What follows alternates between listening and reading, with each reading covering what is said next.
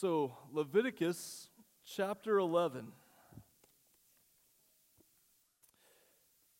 That being true, what Drew prayed, what Drew led us to sing about there, that being true, how should we live?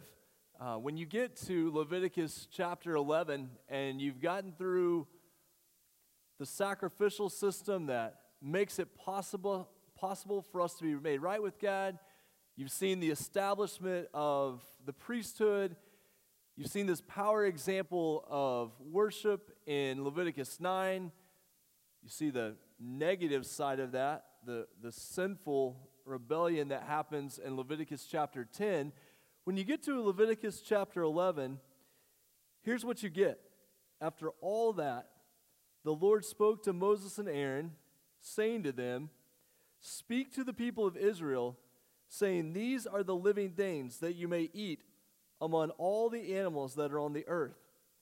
Whatever parts the hoof and is cloven-footed and chews the cud, among the animals you may eat. Nevertheless, among those that chew the cud or part the hoof, you shall not eat these. The camel, because it chews the cud but does not part the hoof, is unclean to you. And the rock badger, because it chews the cud but does not part the hoof, is unclean to you. And the hare, because it chews the cud but does not part the hoof, is unclean to you." We're in verse 7. "And the pig, because it parts the hoof and is cloven-footed but does not chew the cud, is also unclean to you. You shall not eat any of their flesh, and you shall not touch their carcasses. They are unclean to you."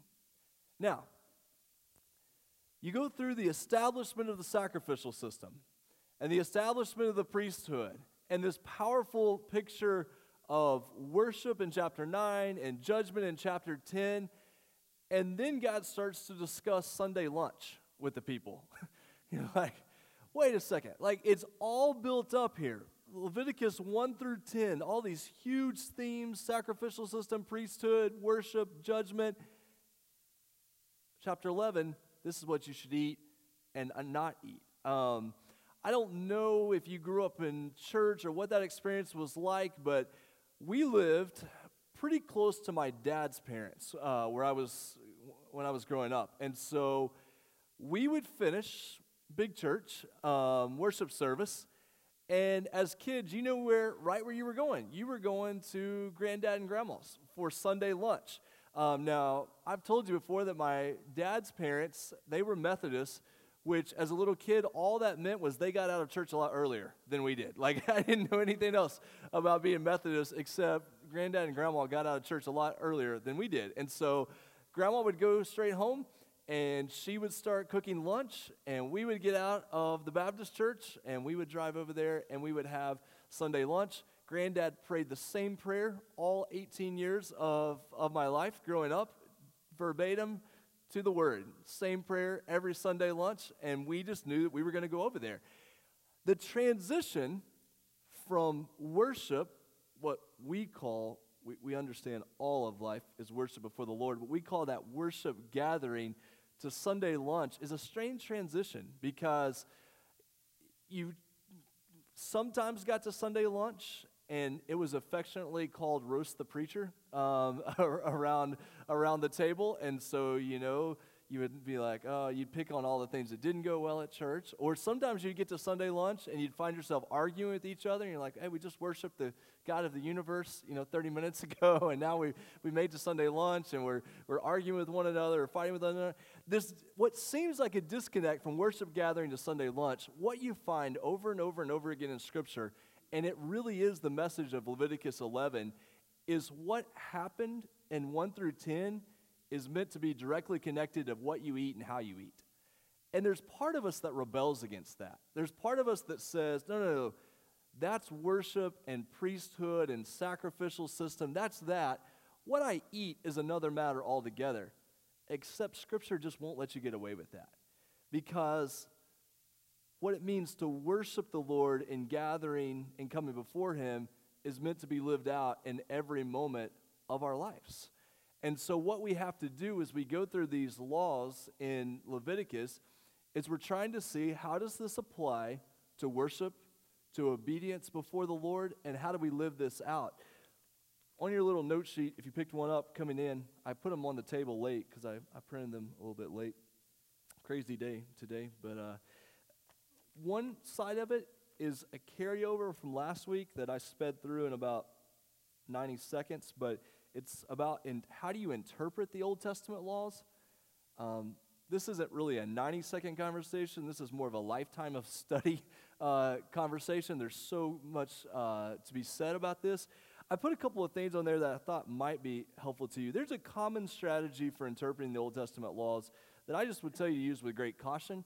I don't think it's wrong necessarily. I don't think it's preferable, but this comes out of, if you came out of a Reformed background, this would have been the popular way to interpret the Old Testament laws. You would take the ritual laws, so if it had to do with sacrifices, that was just for then. If it had to do with the nation of Israel, civil ideas, that was just for then. If it was a moral law, a general practice, that still applies. That still pertains to life. That's an oversimplification, but that's generally the approach. There are 3 categories of law. 2 of them are gone. Only 1 remains.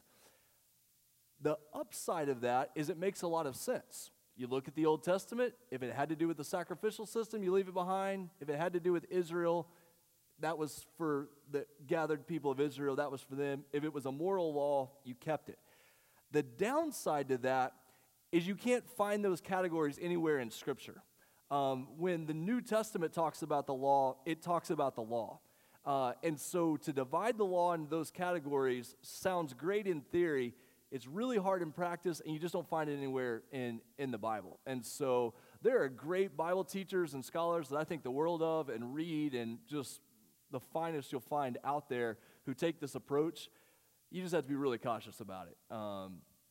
The second thing is kind of the good old Baptist approach. I call it the 3 Ps because Baptists love alliterations, as you know. But the principle, the pattern, the prescription. You look for the principle of the passage. What's the big idea? Then you try to see if there's a pattern of that principle throughout the Bible. And then you look for a good Bible verse in the New Testament to match it. And I say that kind of lighthearted, but I think it's it gets to the main idea. You're looking for, hey, what does this teach me about living as the people of God? Is this a pattern that you find in the Bible? And is there a Bible verse, a prescription, a passage that speaks to it? One of the commentators I've read on Leviticus over the last few months, he gives a 7-step process here that I've put down. I think this is generally helpful as well. He says, number 1, you have to affirm the inspiration and helpfulness of these passages of Scripture. Because let's be honest, about the 6th time you read, does not part the hoof, you're starting to think, okay, you're losing me here a little bit. Like, I know this is the inspired word of God, it just doesn't feel like it right now. And so he reaffirms this too is the word of God. It is inspired by God, and not only that, but 2 Timothy 3:16 says that all Scripture is inspired and all Scripture is helpful. It's meant to impact our lives. And so you affirm that. 2, you affirm the fulfillment of that Scripture in Jesus, that only He has perfectly lived out and fulfilled the law. 3, you determine what the law or the text meant in the original context. We want to know how the people thought about the camel and the pig, not how you think about the camel and the pig. And so you're trying to understand how would the people have received this. Number 4, you note the similarities with today's context. When we teach this in seminary, what we'll usually talk about here is you make a bridge. So you're trying to make a bridge from how it pertained to the people there, and how do you build a bridge to current day life that connects with number 5, where you're trying to identify the principles that apply to both ancient and modern. Then you look at the New Testament. What does it teach about that principle? And then you apply the principle to your life. And so when you're thinking about these Old Testament laws, that's generally the process that we're trying to go to.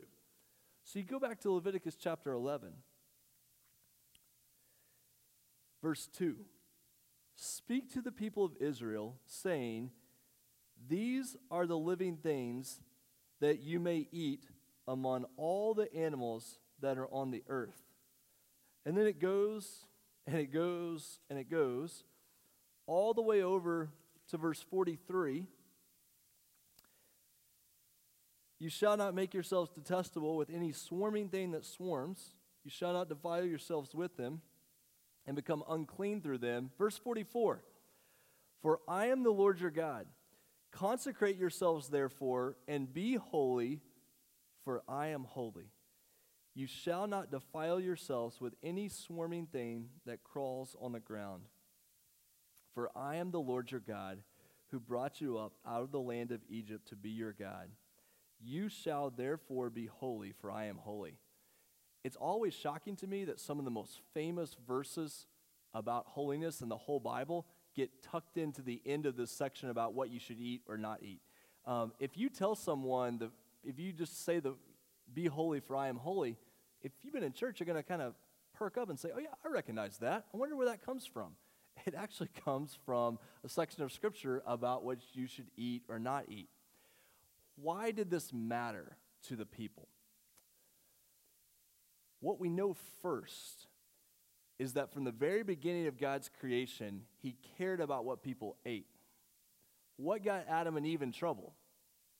Eating what they weren't supposed to eat. So when you think about these food laws, why did God give the food laws as the very first ones? It's because it ties immediately back to the story of creation. Chapter 11, it's not random that it starts out with food laws. It is immediately meant to take you back to Genesis 1 through 3. How God has established the world and how the people should live in the world, and Adam and Eve failed in relation to what they were supposed to eat. Actually, what they were supposed to not eat. Eat everything else, but don't eat this. And so God is leading his people back through this process of what they're supposed to eat. Here's the second thing we know about food in the ancient world.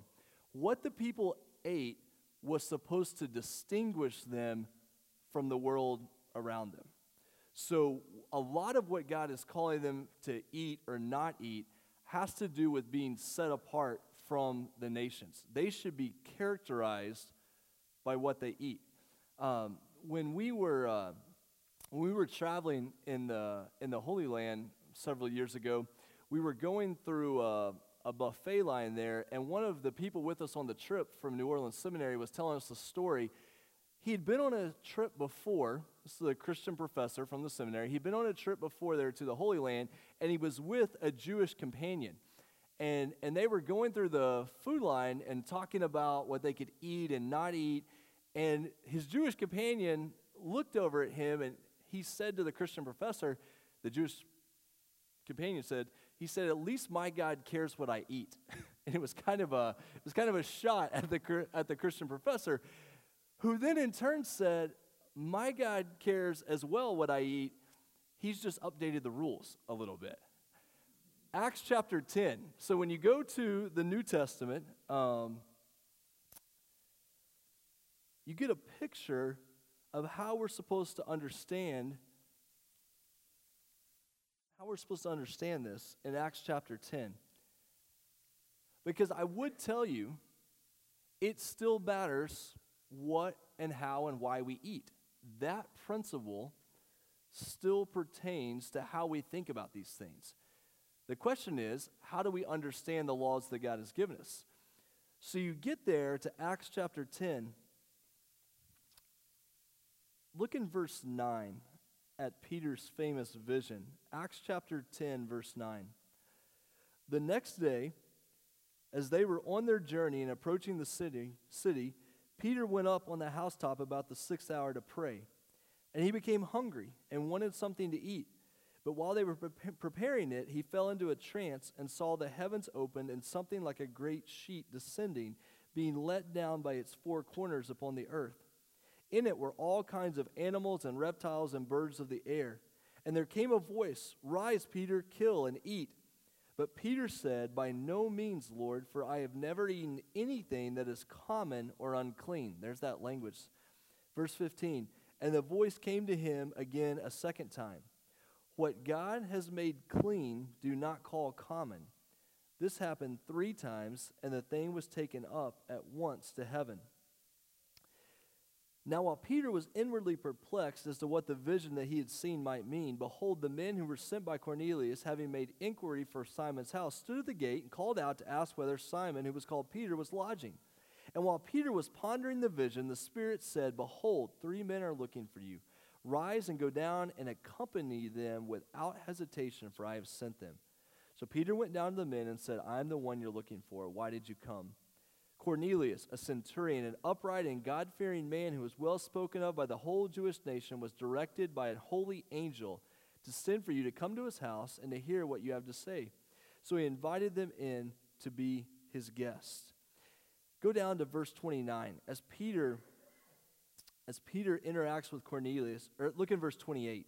Verse 28, he said to him, you yourselves know how unlawful it is for a Jew to associate with or to visit anyone of another nation. But God has shown me that I should not call any person common or unclean. So when I was sent for, I came without objection. I asked then why you sent for me. We'll stop right there for that section. What you see here is this idea that for the people of God, what they ate and who they ate with was meant to distinguish them from the nations around them. With the coming of Jesus, all of that has been fulfilled, and so God is saying, take and eat. Not only take and eat, but invite others to come in and eat with you. And so the people of God are now going to be characterized as those who are able to eat and enjoy the things of the earth, and not only do that, but they're able to enjoy the things of the earth with all the people of the earth.